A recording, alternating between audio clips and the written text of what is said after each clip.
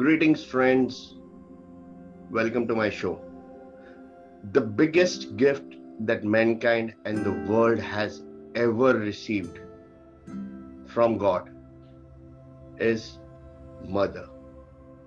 So, on this Mother's Day, let me wish all the mothers of this world a very, very, very happy Mother's Day. And thank you for raising us the way you have, where we can now today stand upright and tell the world who we are. In fact, besides all the contributions that we have behind us as a successful entrepreneur, I think the mother's contribution is the greatest. And at the same time, we yet fail to listen, observe, and understand our mother and copy some of her traits into our business. We may have in our personal life, but to apply them in our business. So why not take this opportunity on Mother's Day to tell you about 3 abilities of mothers that we can incorporate in our business and be more successful. That's called app. Yes, in today's world, in the world of technology, it's called app. APP. The first one is the art to listen. The ability to listen is the most powerful gift endowed on a mother and on us if we incorporate it properly. She can make out what is wrong with her child by just listening to him. In fact, isn't that the one ability that we must have as an entrepreneur? To listen to our clients, listen to not only their problems, but listen to their requirements, their needs, their feedback. Listen to our employees. Are they happy? Are they not happy? Just by talking to them, and if we hear them right, listen to them right, we'll probably make out, are they happy with us or not? And the most important, listen to the market. Hear the feedback of people. See where your social media handles and the creative ads and all that we make, are they functioning or not functioning? That's the art of listening that we need as an entrepreneur. Second art is patience. A mother has to do all our household chores. She has to keep everyone's food likes and dislikes in her mind while she's cooking.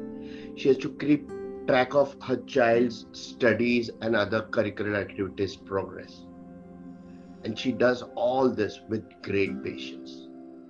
And she doesn't expect a thank you or recognition from us in the regard. She does it even otherwise. As an entrepreneur, we should be not expecting any immediate returns when we start our business or when we launch something new. We need to have that patience, that belief like the mother has in her child. We need to have belief in our product, in our company, in our service, that it will succeed, and work with that patience. Have that patience.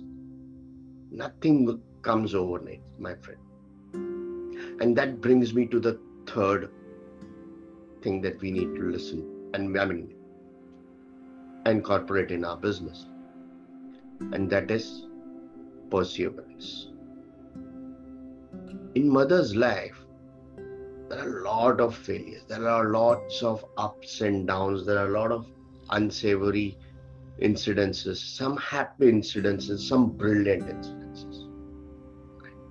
But even with all those negative experiences that she has, we probably never saw that despair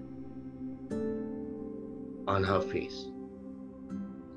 We never really understood that side, even after so much, how she's kept going on. She kept believing in the family. She kept believing in the values that have inculcated in us.